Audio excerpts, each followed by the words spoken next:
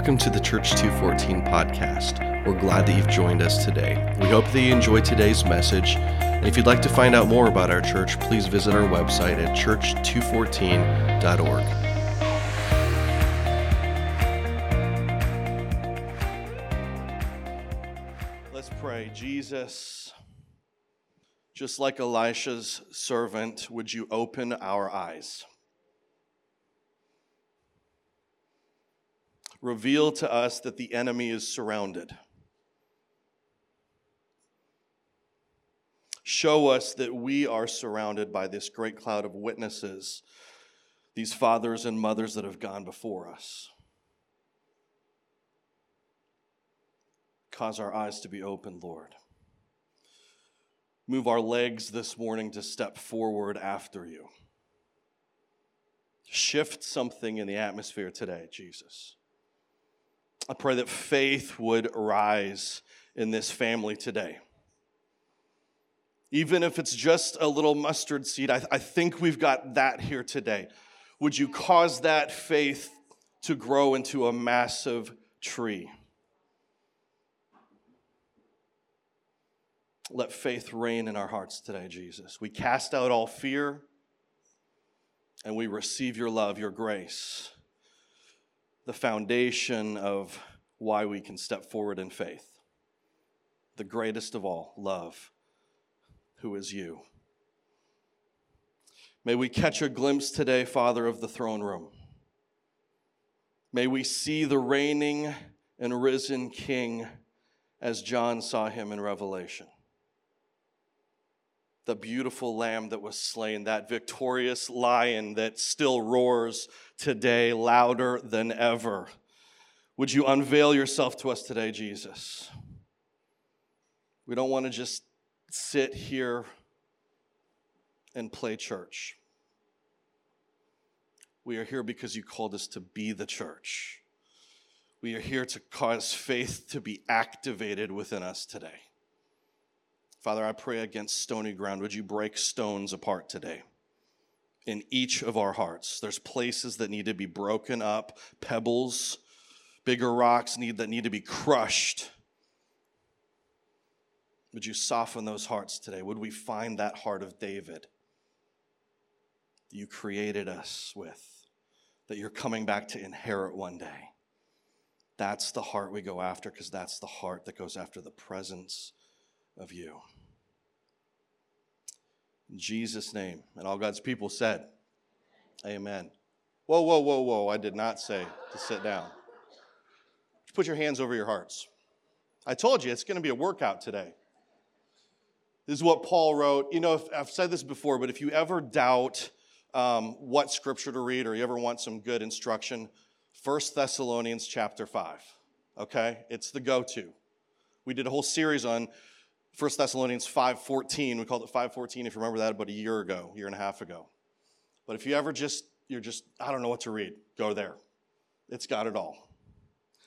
This is what Paul writes near the end of that passage over you. Now may the God of peace and harmony set you apart, make you different, making you completely holy. And may your entire being, spirit, soul, and body, you are also 3 in 1, just like he is 3 in 1, be kept completely faultless in the appearing of our Lord Jesus, the Anointed One. The one who calls you by name is trustworthy and will thoroughly complete his work in you. Do you believe it? Now you can sit down. So the message today is a simple but yet complex one. I came to tell you today that you are surrounded. You are surrounded, completely surrounded by Jesus. He surrounds you, but check this out. You also surround him. We'll get to that at the end. This is biblical. He surrounds you. You, if you choose, surround him. He is both in you and you are in him. That takes a lot of unpacking. There's a lot of mystery there, but believe it. He surrounds you, you surround him. He is in you, you are in him. I cannot fully explain all of that, but I'm going to try to explain a little bit. Some things are just mysterious, and that's what makes the Lord the Lord. You know, even when when heaven comes here and when we arrive at our eternal home, you will not fully understand the Lord. You won't. There will be mysteries for all of eternity, and that's part of the wonder of being a follower of Christ is 3 million years from now, you're going to be going, oh my goodness, I never saw that before. Did you see, John, I bet you didn't see that either, did you? We never saw that coming. That's why he's so good. He's the Lord. He's mysterious. Okay, I mentioned it when I was praying. You are made out of 3 components. Paul just wrote about it: spirit, soul, and body. Very important. Your spirit is your truest form, but it's also the hardest to see with physical eyes, because you can't see with physical eyes. It's spiritual eyes to understand your spirit. If you're a believer in Jesus Christ, the moment that you receive him, you start following him, you believe on him, your spirit is sealed by the Holy Spirit. Okay, you have eternal life. You are sealed by his Spirit. That changes everything. But it doesn't end there. And if you have taken that step and followed Jesus, your spirit sealed with him, you are also seated. Your spirit is seated with him in heavenly places, far above every principality and power, far above, at the highest level, with him. Right now, if you're a believer, how awesome is that? The problem is we don't often think or see from that perspective. Even though right now your spirit with him in heavenly places, above all the crap that's disturbing you. You're above it all because you're with him. Your truest form is your spirit. Your soul is your heart condition. Your soul is your mind, your will, your emotions. We talk so much about heart condition at this church. Revelation 22 says, Jesus created the heart of David, and he's going to inherit the heart of David. The heart of David, it's not a perfect heart, but it's a heart that pursues him. It's a heart that repents and turns back to him over and over and over again. That's why we pursue that. The soul, the mind, will, and the emotions is the battleground between your spirit and your body. It's a battleground. Even though your spirit is sealed with the Lord, if you're a believer, the soul is the battleground for where you're going to step next. Does that make sense? There is a war that is going on for your mind, your will, and emotions, your heart condition. Your body, that's pretty obvious. That's the one we understand the most because look at your hands right now. Like 3 of you. Look at your hands right now. Oh, there you go. You can see your body, right? Very evident. I can see Dalton's body. He was nice and obedient, looked at his hands. The rest of you are like, look at my hands. That's kind of weird. Our bodies are easy to understand compared to our spirit and our soul. Check this out, Ephesians 1:4. Even before he made the world, God loved us and chose us in Christ to be holy and without fault in his eyes. Wait a second. Even before he made the world, so at that point you didn't have a body. I didn't have a body. But he chose you before that point. What's he talking about? He's talking about your spirit. Here's another verse, Jeremiah 1:5. We quote this a lot. Before I formed you in the womb, I knew you. Wow. You are in him, he is in you. You were in him, your spirit, before the foundations of the world. Before that spark of life in your mother's womb, before he started knitting you together into your beautiful body that you have right now, he knew you. He knew your spirit. You were in him before he even spoke this world into existence. You're really old. In fact, if you look at it that way, which is, I don't know if it's an appropriate way to look at it because he's outside of time and space, but if you look at it that way, we're all kind of the same age. Deep Thoughts by Chris Taves. This is where my mind goes. But no, this is really important for you to understand. Your body is a temporary thing. You're going to get a new one day. Praise God. You're going to look even better than you do right now. I'm hoping I get to fly, be teleported. You know, listen, if Philip can be teleported in the New Testament, I'm thinking it's possible right now. I mean, we're going to do greater things, so let's pray for some teleportation. Let's go. Let's go. It's really important that you understand that we're made from three components: spirit, soul, and body. Your spirit was always in him. Your soul, your heart condition, and your body came later on. All right, here we go. I told you. We're going to be doing gym class today. Stand up again. I'm going to ask that you move to the row in front of you. And if you're in the front row, all you need to do is change seats. No, nobody's in the back row. Nobody is in the back row today. I know. If you're in the front row, change seats. You're going to shift your body. If there's not enough room in the row in front of you, there will be shortly. Everybody's moving. The new people are like, why did I come to this church today?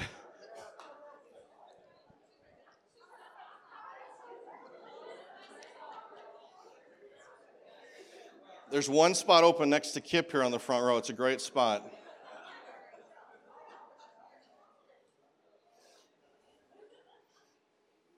All right, we got people at the altar already. This is getting good. Rochelle.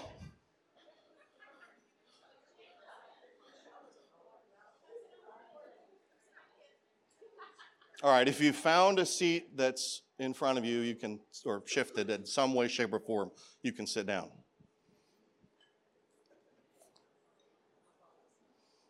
Awesome. Aren't you glad you came to church today?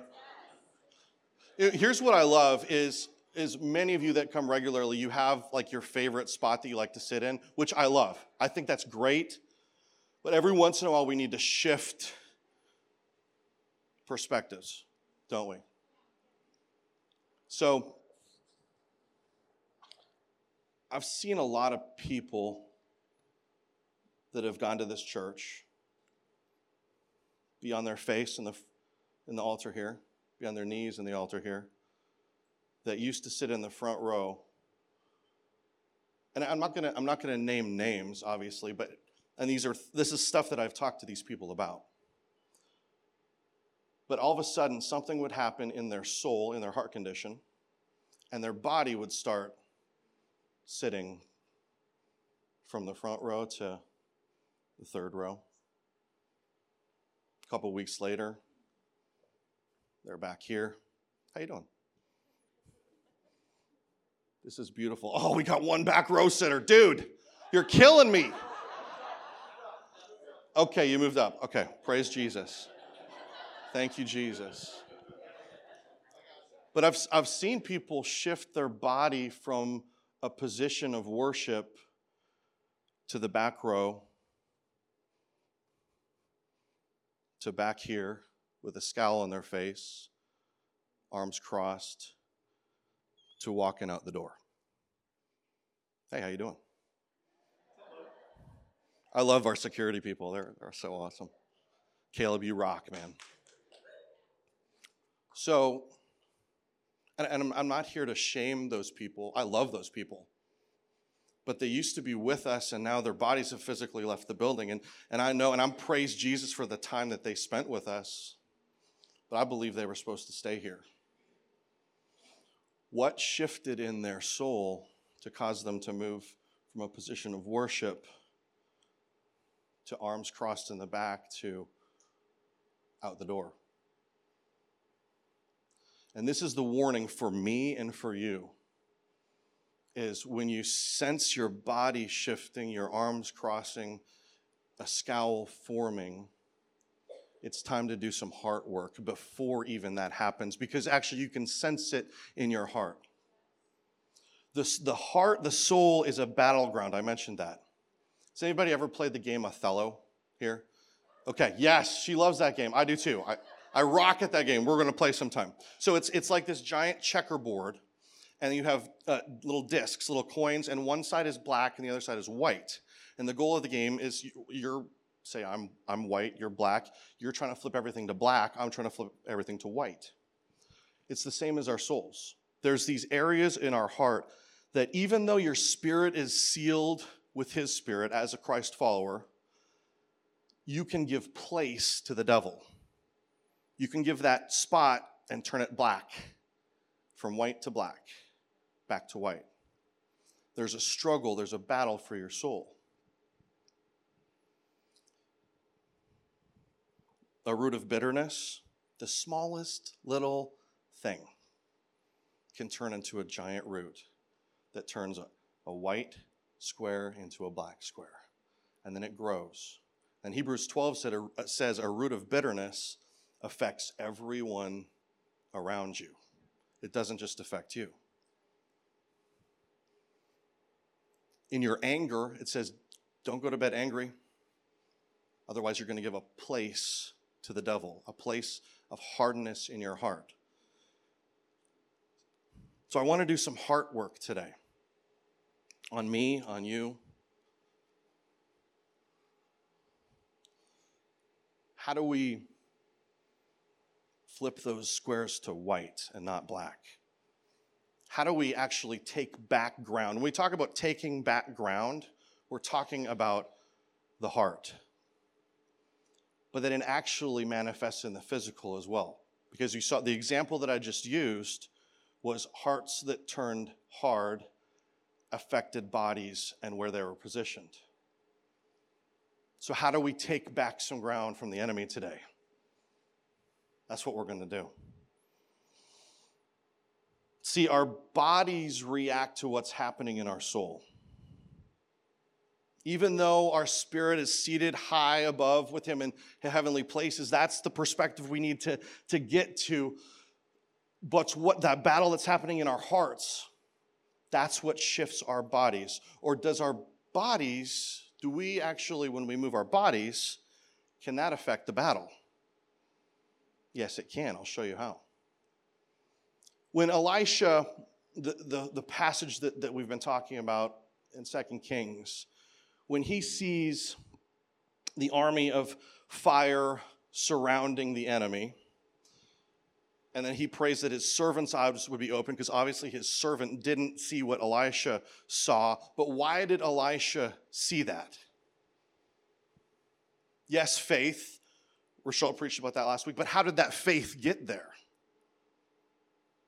I would submit to you that that wasn't the first time he'd seen chariots of fire or horses of fire. What happened? Who was Elisha's spiritual father? Elijah. It's very important who your spiritual fathers and mothers are, who you're following. It affects the foundation of your life. When Elijah was about to be taken up into heaven, he told Elisha not to come with him. This was a test. 3 times he told him, no, don't come with me. And Elisha says, no, my father, I'm coming. He passed the test 3 times. And at the very end, near the very end, Elijah promised him a double portion if he would keep his eyes fixed on Elijah when he was taken. Then what happened? A chariot of fire came, horses of fire brings Elijah up into the sky. Elisha, his eyes fixed. I wonder if he saw horses of fire and chariots of fire every day since then. Who your father, who your spiritual mother is, massively important. Sets the foundation for your eyesight. And somehow in that moment, that foundation that Elisha had, because he was with Elijah for a long time before he received the double portion, before he stepped into the ministry, he served Elijah. Joshua and Caleb got 12 spies, but only 2 of them, Joshua and Caleb, my man Caleb that's sitting out there that I met, only 2 of them saw from the right perspective. The other 10 couldn't see. They just saw in the physical realm. But Joshua and Caleb, somehow, they saw differently. Why? Joshua spent time with Moses in the tent of meeting. He'd experienced the glory, similar to Elijah and Elisha, right? A spiritual father showing you how to access the most valuable thing in the world, the presence of the Lord. Shifted their eyesight. Moses, why does Moses climb the mountain of the Lord, and Aaron, the high priest, and everyone else in Israel is terrified of the mountain? So terrified, in fact, that they go from faith to fear, build a golden calf, another god, while Moses is up on the mountain in the glory.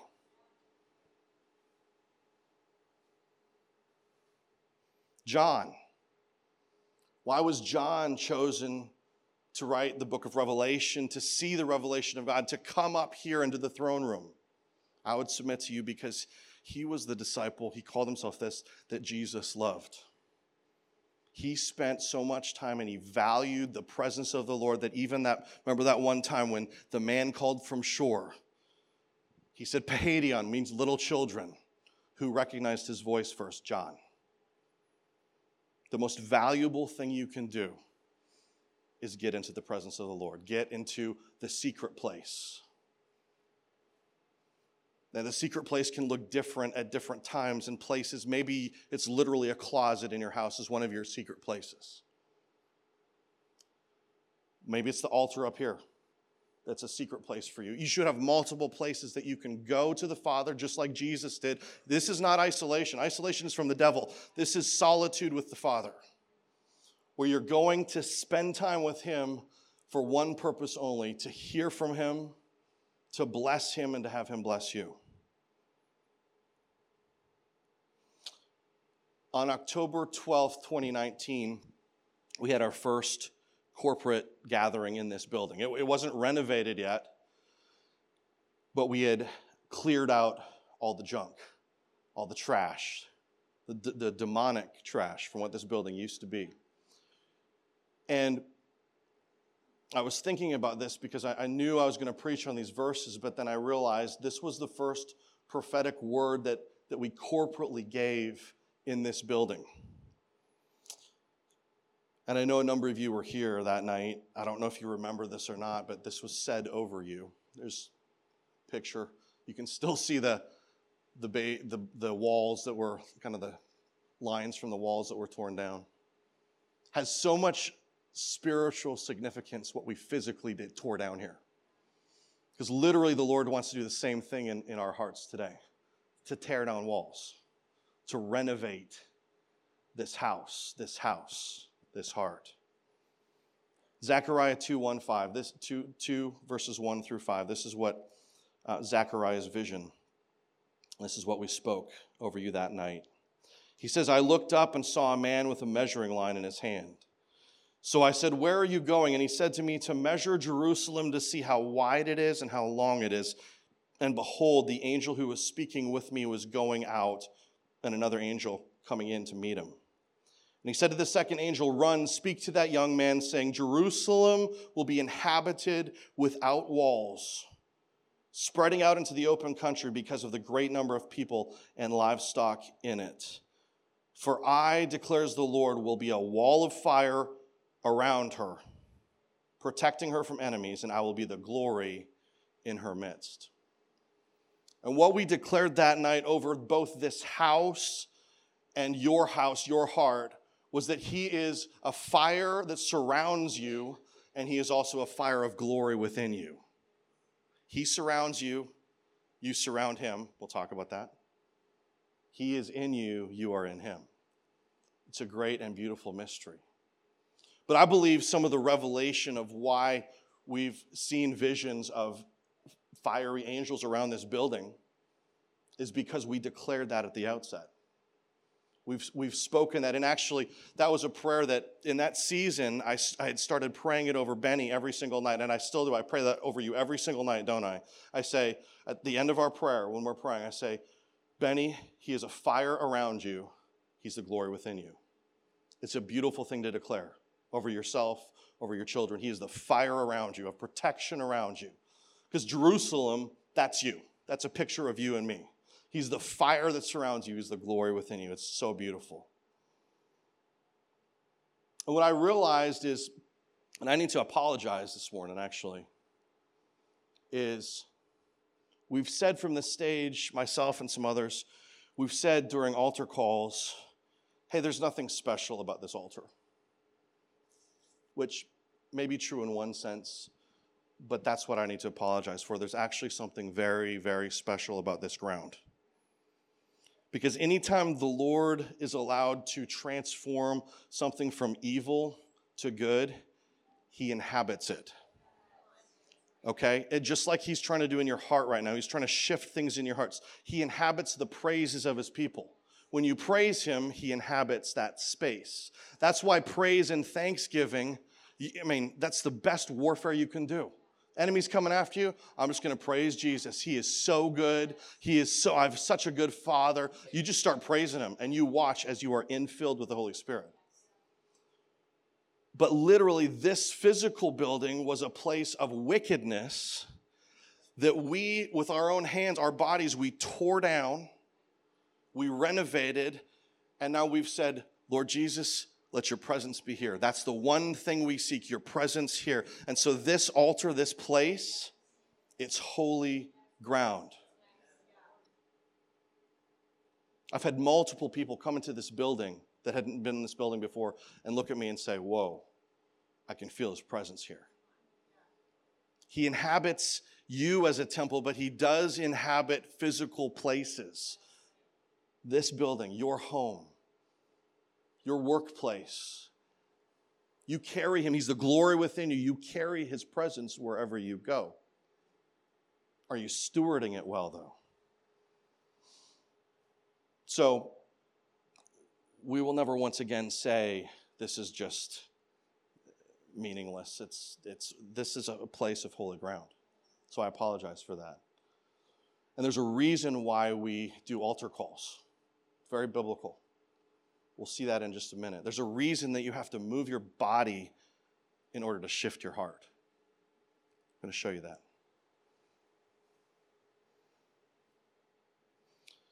The altar is a place of turning towards the Lord. It can be this altar at Oak Street. It can be a place, a spiritual place. It doesn't have to be a physical place, but it's a place where your heart turns.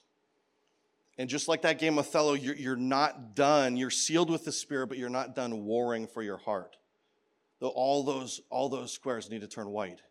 And you're not going to be done warring for that until our Lord Jesus Christ comes again and makes you completely whole. It's a battleground. It's a place of movement. The altar is a place of movement. Remember Cain and Abel? I'm sure they learned this from their parents, but it's literally the first physical altar that we read about in the Bible where they bring gifts to the Lord. Remember this story? And Abel they both bring gifts for what they do, but it was about the heart condition. That's what the Lord saw. He saw what they were bringing from their heart, not the physical gift. He saw what their heart was bringing, and he was displeased with Cain's gift. But he loved Abel's gift, and it angered Cain so much that we had the first murder in history. And Hebrews tells us that the blood of Abel still speaks out from the ground. It's the same passage where it says that the blood of Jesus Christ speaks a better word. But that's how powerful the altar moment is there was a death at the first altar. And his blood still crying out to the Lord from the ground. It's foundational in our lives, the altars and the place of altars. It's a place of movement. It can be a holy, private place, or it can be a public space. But it's about your heart condition. It's about you coming to the Father in movement, in moving your body. There's many times, if you've been here for any length of time, I'm sure you've seen me on my knees or my face.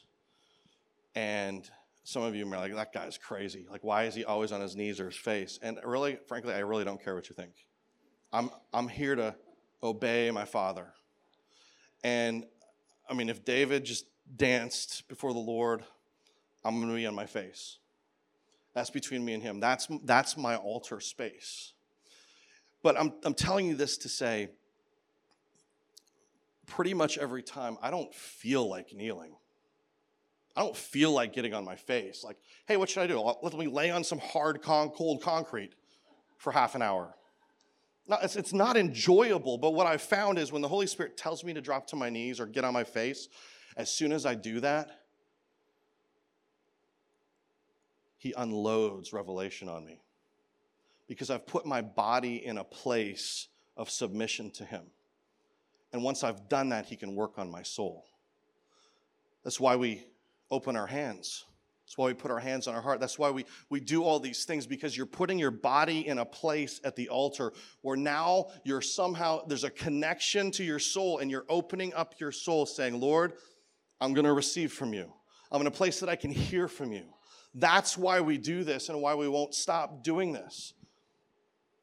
And I pray that you would be as obedient, and I've not always been obedient. There's been times he's told me to do things and I haven't done them. But when he tells us to move our body, just pay attention to the Holy Spirit in that. When he tells you to do something, move. Because then the reward from that is so great. Listen, I've never regretted getting on my knees before the Lord. I've never had a regret saying, man, I could have used that half hour that I spent on my face before the Lord a lot better. Never. The opposite. The more you do that and train your body to do that, train your heart to open up, the more you will desire that and desire to do that. But it takes pushing your body first to those positions of uncomfortability. Does that make sense?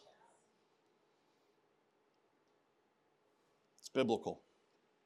Check this out. You know this verse. Romans 12, 1 and 2. This is Paul writing to you and me.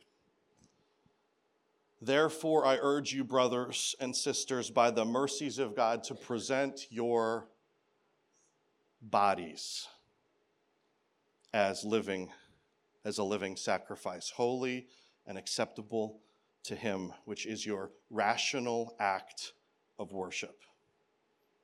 I've read that for years, and I've never thought of it in the combination of body, soul, and spirit. What do you do first? Present your body.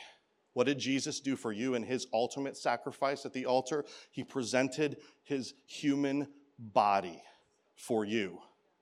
That's why Paul says we should do the same thing. We present our bodies to him, because something shifts in the spiritual when you move your body and you kneel before him. When you move your body and raise your hands. When you move your body, something shifts within your soul. It can't help but shift, because you're saying, Jesus, you paid the ultimate price. How dare I not obey you in this moment? Whatever you're asking me to do to move my body towards you. See, Jesus, when he called you and me and his disciples, what did he say? He said, follow me. He didn't tell his disciples, hey, pray this prayer, it's ABCs, do this, and you're good. Nothing wrong with how you received Christ and believed on him, okay? There's not a single perfectly phrased prayer that'll get you saved. It's the belief on Jesus Christ by faith. That's what saves you. But what did he tell his disciples, these fishermen? He said, come, follow me. And somehow in the church, we've made that to say, take one step and you're good. No, Jesus is a God of movement. He says, follow me. I'm going down the shoreline of your life. Are you coming? Are you going to keep stepping? That's why this church is about movement. It's about stepping forward together. That's why we have the arrows. Acts 2:14, Peter stood up with the rest of the apostles and he launched the church. He stepped forward together after Jesus. We don't stop moving. We keep pursuing him where he leads. And the Holy Spirit, he is moving right now. The only question is your body and your soul going to go with him? Present your bodies as living sacrifices, holy and well-pleasing to God, which is your rational act of worship. And do not be conformed to this world, but be what? Transformed by the renewing of your what? Mind. That's part of the soul. You present your body, then he can transform your soul.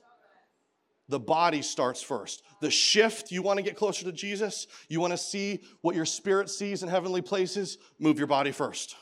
Move your body into position and watch your heart shift and connect with your spirit in heavenly places.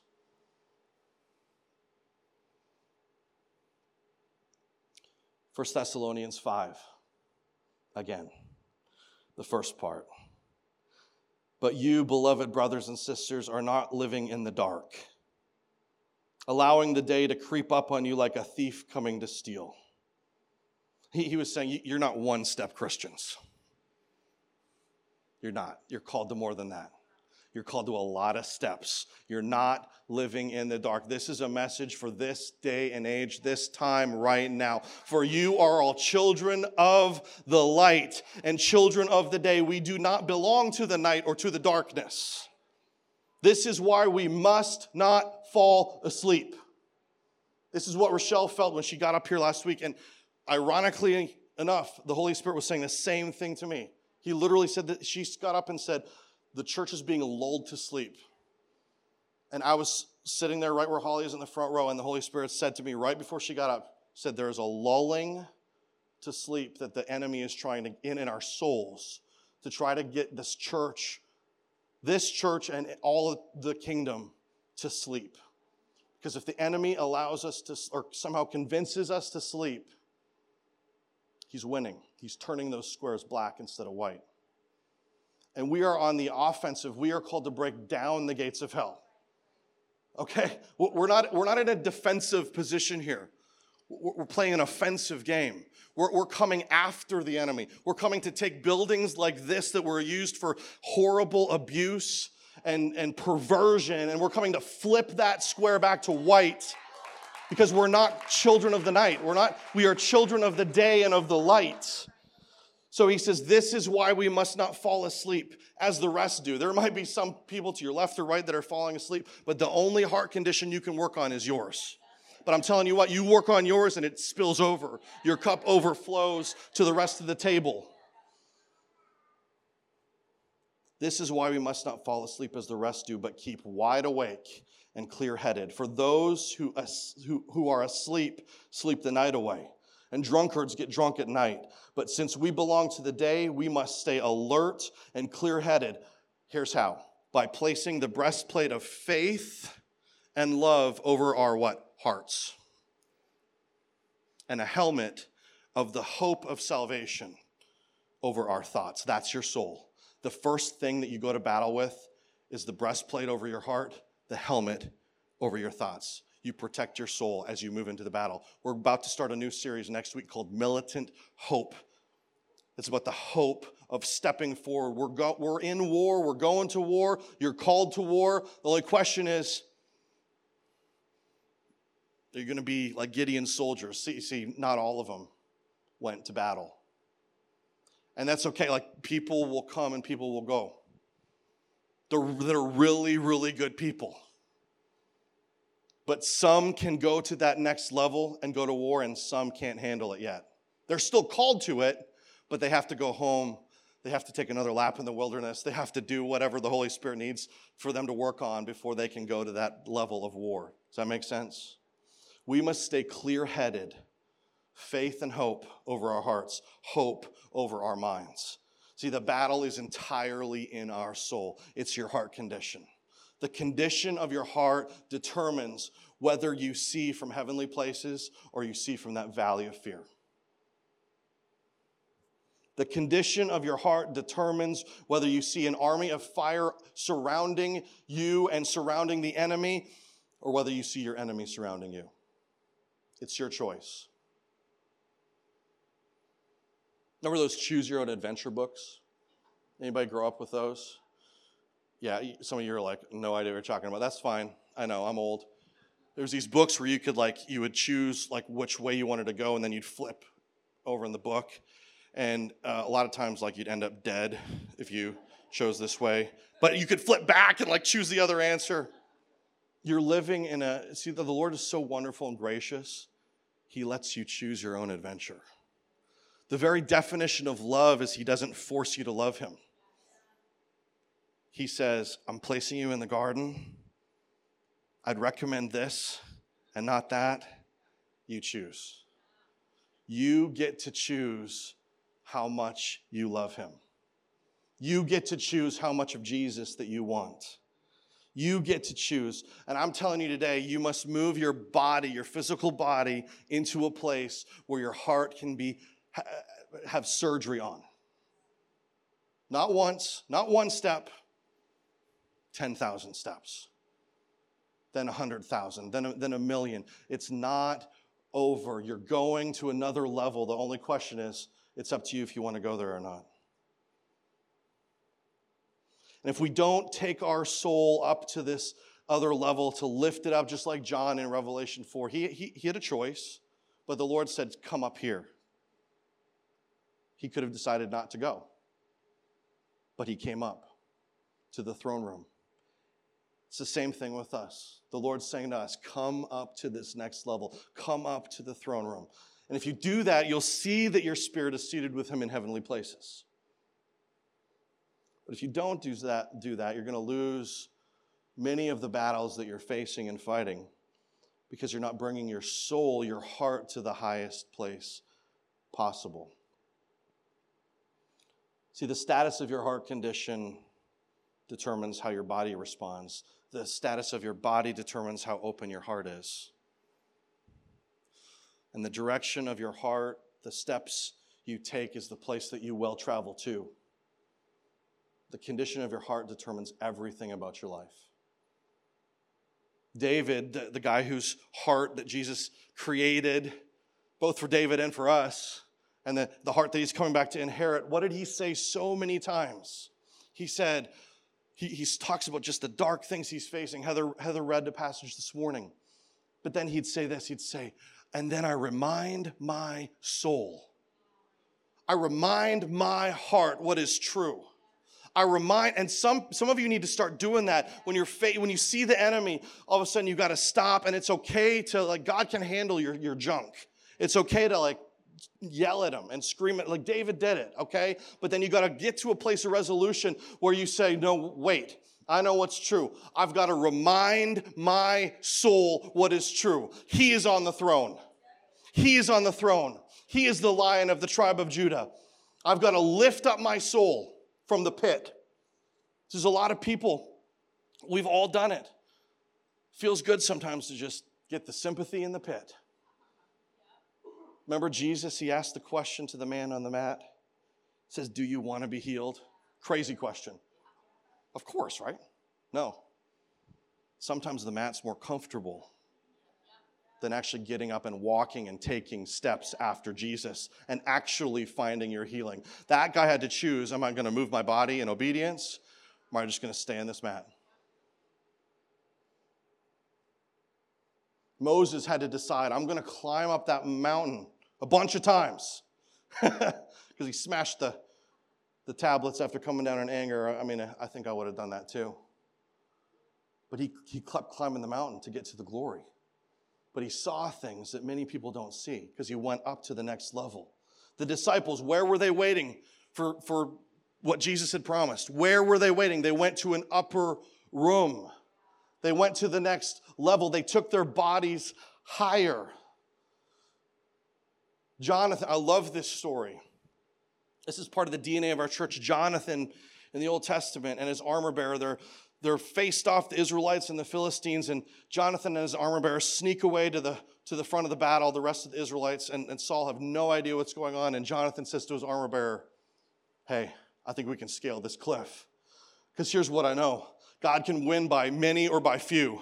Are you with me? And his armor bearer said, yes, I'm with you, heart and soul. And that's where we need to be. But they moved their bodies to a position so his armor bearer could say, like we say to Jesus, yes, I'm going to scale the cliff. I don't care if it's just the two of us. I don't care if it's 100,000 of us, but I'm going after what you called me to do. I'm with you, Jesus, heart and soul. Let's go to the next level. See, faith in Jesus Christ is all about movement. And it starts with moving your body, shifting your body to a different position, which allows your heart to be opened up and shifted and allows you to see in the Spirit. On Thursday night, I was here for Breakthrough, and I had a lot of these thoughts rumbling in my heart over the last 3 weeks for this message, but the Lord had not released me to really write it all out yet. It was just the way he works with me is it has to be settled in my heart before I force something on paper. And I knew something Thursday night was going to shift significantly for me and for this message. And I'm on my face, down on my favorite carpet square here. And I'm just waiting for the Lord. And all of a sudden I see this vision. And it's a vision of Elijah. So Elisha's spiritual father, Elijah.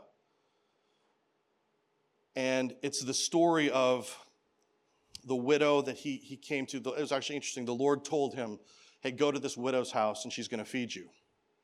And he gets there and he says, woman, bring me a cup of, probably nicer than that, but he says, bring me a cup of water. She does, and he says, make some bread. And she says, we have no flour. We've got nothing. Have you ever been in a place where the Lord tells you to do something, and you go there and it's like, we have none of the ingredients for what the Lord wants to do. But I love Elijah. He said, your jar of flour and oil will never be empty. Elijah just didn't walk out and be like, Jesus, I think you got it wrong. No, he said, by faith, your jar of flour and oil will never be empty. And so, but what I saw was when a time period later, Elijah comes back to her house. And when he comes back, the woman is in anguish because her little boy had died. And I saw in my vision, I saw what Elijah did. He takes the dead boy, and the Bible says he carried him up the stairs to the upper room. And then he did something so weird that I've always wondered, why do you do some of these things, Jesus? But Elijah stretches out his own body on the boy's body, and the boy comes back to life. And I see that in a vision, and I'm asking the Lord, why did he stretch out his body? And the Lord said to me, his body had to remind the boy's body that he wasn't dead. Stretch yourself out on the church. Move your body, carry the dead thing upstairs to the next level. Then he will open up the heart to do surgery on.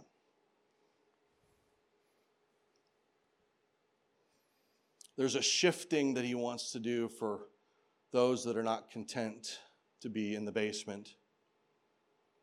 There's a shifting that the Holy Spirit wants to do for those who are not satisfied with being in the living room. There's a shifting that he wants to do, a movement that he wants to do in the upper place, in the upper room. He's saying once again, come up here. I'm talking about a tangible shift, a tangible desire in your heart for the Lord, a hunger and thirst for him like never before. That's what he's wanting to pour out, but he's such a good Father, he won't force himself. He'll move when the desire level rises, when the water level rises in your life. That's when you move. When your body shifts and says, yep, I want to go to that place. But he won't do it until you go there. We were on vacation celebrating Heidi's 40th birthday a couple weeks ago in San Diego. And yeah, she's really old now. She's Grandma Bolt. You can call her that in collective, Grandma Bolt. But it was awesome. We took our kids, the Bolts and the Taves, and we had this place that was on top of one of these mountains in San Diego. And I'm telling you, one of my favorite things, and I realize why, is whenever I go somewhere, I want to go to the highest place. And I realize that's my body craving to go to the upper room with the Lord. That's one of my secret places where he speaks to me. That's why he speaks to me on planes, in these high places. So he unloaded so much on me just as I was sitting there watching the mountains. But that's for another time. But in the backyard, there's a swimming pool. And yeah, they're laughing. And, California desert kind of vegetation is a lot different than Illinois. And we were having a lot of fun playing some bags one day. But there's this one bush that was kind of like almost surrounding the pool. and looked really different than anything you'd ever seen before. They kind of looked like little pencil heads, like green pencil heads all over the bush. And a few times, like Benny beat me in bags, and so I was kind of like, I grabbed a few of them, kind of chucked them at him, and because there was tons of them. I wasn't destroying it, don't worry. But at one point in time, and I don't know what goes through 16-year-olds' heads sometimes and minds, but at one point in time, Benny grabs one of these little sticks and just gives it a little lick. Like I said, don't know what goes through teenagers' minds. But, I love the curiosity. I love like, hey, let's see what this thing tastes like. Well, it turns out, years ago, this is why I hate the internet. Because years ago, it would have been like nothing to worry about. But all of a sudden, his throat starts burning, like badly. So we're using like the Plant app, looking this thing up on the internet, and all of a sudden we discover that this thing is called a fire stick. It's very poisonous, and if you ingest it, you should go to the ER. This is why I hate the internet. So we prayed the blood of Jesus over him. Forget California ERs. That's of the devil. We prayed the blood of Jesus over him. I gave him some milk and a bunch of other stuff, and yeah. Said, "You're fine, boy. You're fine. Don't lick the plants, please." Licking the fire sticks. But I was thinking about that story and laughing, and all of a sudden I realized, his fire's around us. It's also within us, especially in Benny.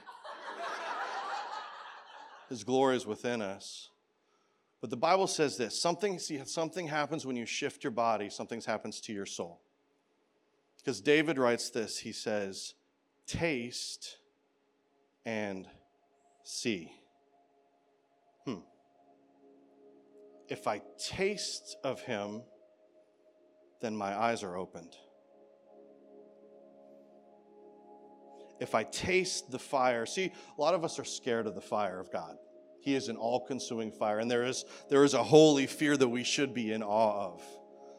But he's also, as much as he is fire, he is that beautiful, calm, perfect sea in the throne room, crystal clear glass. There's that picture in Revelation where it says the crystal sea was smooth, but it was also on fire. I love that picture of the Holy Spirit because he's this all-consuming fire, yet he's perfect peace and the comforter. He's both. And he's nothing to be scared of. But he wants you to experience him. See, Peter was writing about it. I love this. He's like, guys, we weren't making up clever stories. We literally experienced the fire and the presence of God up there on that mountain with Jesus. We heard his voice. We're not making this stuff up. And he's writing that because he wants us to experience him, to yada him, to become intimate with him, to taste who he is. Taste and see. Taste and let your eyes be open. And this morning, Jesus is inviting you up to the upper room. He's inviting you, like he says in Revelation 22, come to me. Anyone who is thirsty, come. And drink freely, because what's flowing out of the throne, what's flowing out of me is the water of life, the bread of life. Taste and see. Let your eyes be opened. If you want to see him, if you want to see what Elisha saw, if you want to see what all these heroes of the faith that surround us, that they saw, you have to be willing to take the steps and follow Jesus.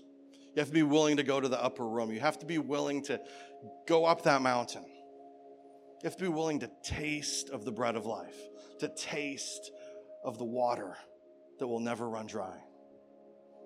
Drink, taste, and see. See, it's your choice at what level you experience Jesus at. Totally up to you. You can have as much of Jesus as you want. But he wants to give all of himself to you. He wants you to search out his mystery. It doesn't end. There's more steps to go. There's more ground to be taken in your heart. There's more places to climb to in his kingdom. See, you will be filled with the appetite that you have for him. That's the measure of the infilling of the Holy Spirit. Yes, you're sealed, but there's another filling. And the filling depends on your desire and your appetite for who he is. Taste and see. Jeremiah 15 says this, your words were found and I ate them. See, some of the most intimate thing you can do is sit down at dinner with a friend and eat something delicious. You don't eat the stuff that's gross. That's why the Lord invites us to these intimate moments. That's why he's coming back. He's preparing this table for us, a feast for us. But there's also one available right now. There's a place of feasting right now. And yes, your enemies in the spiritual realm are seated at that table. But it's not about your enemies. It's about the fact that they have to watch the glory being poured out on you. If you choose to eat and drink, your cup will overflow. See, the greatest treasure you can have is to ingest his words. His word is the most powerful force in the universe. Eat them. Taste his words. And then let what he speaks absolutely wreck your heart. Just like this building, rip down to the studs so that he can build you back up into something beautiful, so that he can fill you with his presence. Let his words rewire your thoughts, your heart, your mind, your soul. Would you stand up?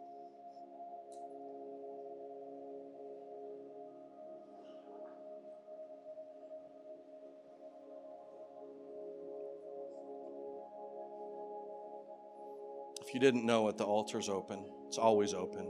It's never closed. Why don't you just close your eyes? A lot of times we close our physical eyes so we can see in the spiritual. That's why we close our eyes.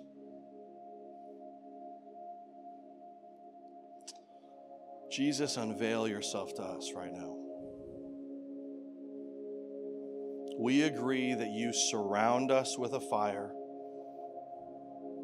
and we agree that we are filled with your fire. And this morning we present our bodies. We move more than just one step. We move towards you. We surrender towards you. We open our hands. We kneel. We come to the altar. We do whatever the Holy Spirit tells us to do to open our hearts to you. That's why we shift our bodies. We put our bodies in a position for our hearts to be shifted. We choose this morning to go higher. We choose this morning, like John, to go to the throne room. We choose this morning to take the dead things in our life that the world calls dead and take them upstairs and stretch our bodies over them and call life back into those dead things.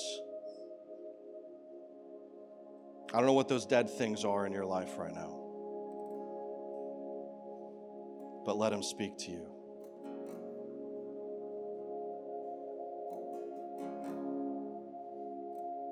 And then move in obedience to the Holy Spirit, to what he tells you to do. Move your body in a position to receive his instructions for your heart. I think there's some people in here that are battling with overwhelming thoughts of anxiety because of sickness, because of workplace trauma. He wants you to move your body in a position to shift some things in your heart. Obey him this morning. Some people in here that are struggling with family members, and there's roots of bitterness that are starting to spring up, and it's affecting your heart condition. Your board is turning to black. He's wanting to heal those relationships. But you got to move your body first. See, in Matthew 5, Jesus said, when you come to the altar and you remember that you have something against your brother, before you bring your gift to me at the altar, go to your brother and ask forgiveness. Get that thing released. But what's interesting is he said it starts by going to the altar. When you come to the altar. It's not if you come to the altar, it's when you come to the altar. That's when the realization happens. That's when your body is shifted. That's when your heart is open to realize that there's hardness there. You won't be able to see it until your body shifts.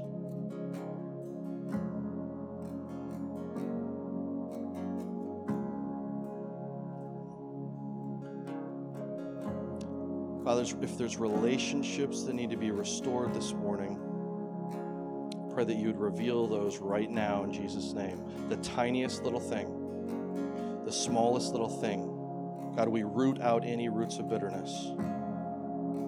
If there's envy or greed in our lives, Father, if there's idolatry in our lives, would you reveal that to us this morning as we shift our bodies? We take the dead things upstairs.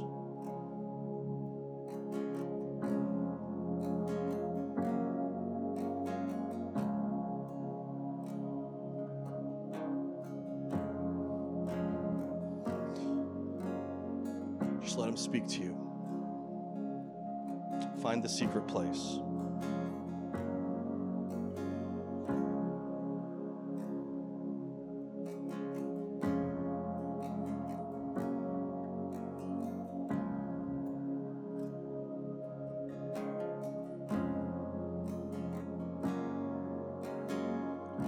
Jesus, we are with you, heart and soul.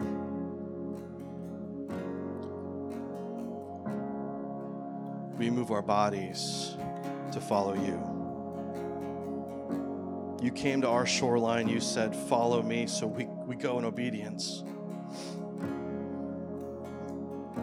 And some of us, most of us, have some steps that we're lagging behind you, Father. We sprint ahead now.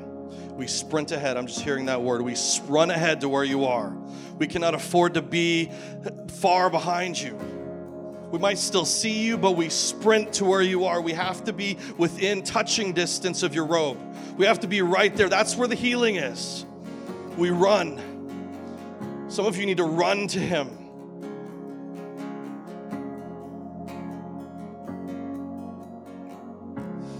Father, break the spirit of pride.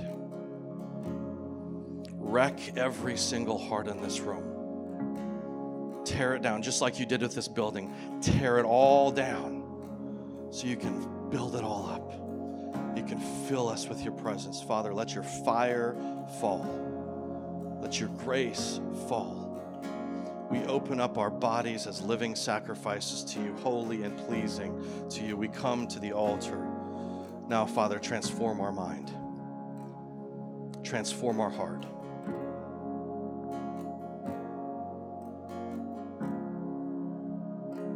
He is in you, and you are in him. It's the mystery. He surrounds you, and you surround him if you choose. See, John, when he went up to the upper room, he saw this. He said, I looked and I saw a door standing open in heaven. And the same voice I had heard before spoke to me like a trumpet blast. And the voice says, come up here and I will show you what must happen after this. And instantly I was in the Spirit. And I saw a throne in heaven and someone sitting on it. The one sitting on the throne was as brilliant as gemstones like jasper and carnelian. And the glow of an emerald circle around his throne like a rainbow. 24 thrones surrounded him, and the 24 elders sat on them. They were all clothed in white, and all had golden crowns on their head. See, if you go up to the next level, you are those 24 elders that surround him. He surrounds you, but you have the opportunity to surround him in worship. in adoration.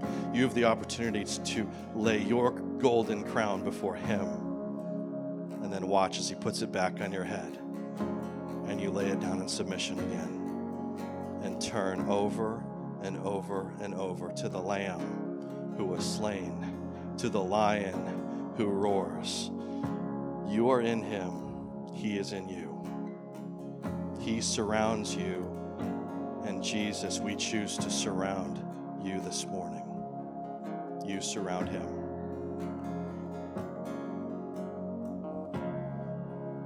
Now we pray what Paul prayed. Now may the God of peace and harmony set us apart, making us completely holy, making our entire being, spirit, soul, and body, completely flawless in the appearing of our Lord Jesus, the Anointed One, the one who calls you by name. He knows your name. Some of you need to hear that. He knows your name. He knew you before the foundation of the world. Before there was that spark in your mother's womb, he knew you. You were in him. He has a plan for you. He's not done. He's never been done with you. The only question is, are you going to catch up to where he's moving? Jesus, we love you. We worship you. We adore you. We adore you, Jesus. We set our eyes on you. We fix our desire on you. We put our hearts in a position to worship you. We won't let the rocks cry out. They will if they need to, if we're silent. We're going to be the ones that cry out. Like when you rode in that day into Jerusalem, we're going to be the ones that are praising and cheering and lifting our hands and our voices. We're going to be the ones that are shouting before the rocks even have a chance. Let it be us, Jesus. Your prized possession, your greatest treasure, us, the ones you rescued by putting yourself in flesh, by wrapping yourself in flesh. Let us, your greatest treasure, seek you as our greatest treasure. We want to taste what you have. We want to drink from that river of life that's flowing, that's bubbling up within us. Father, release your fire, release your glory on us. We love you so much, Jesus.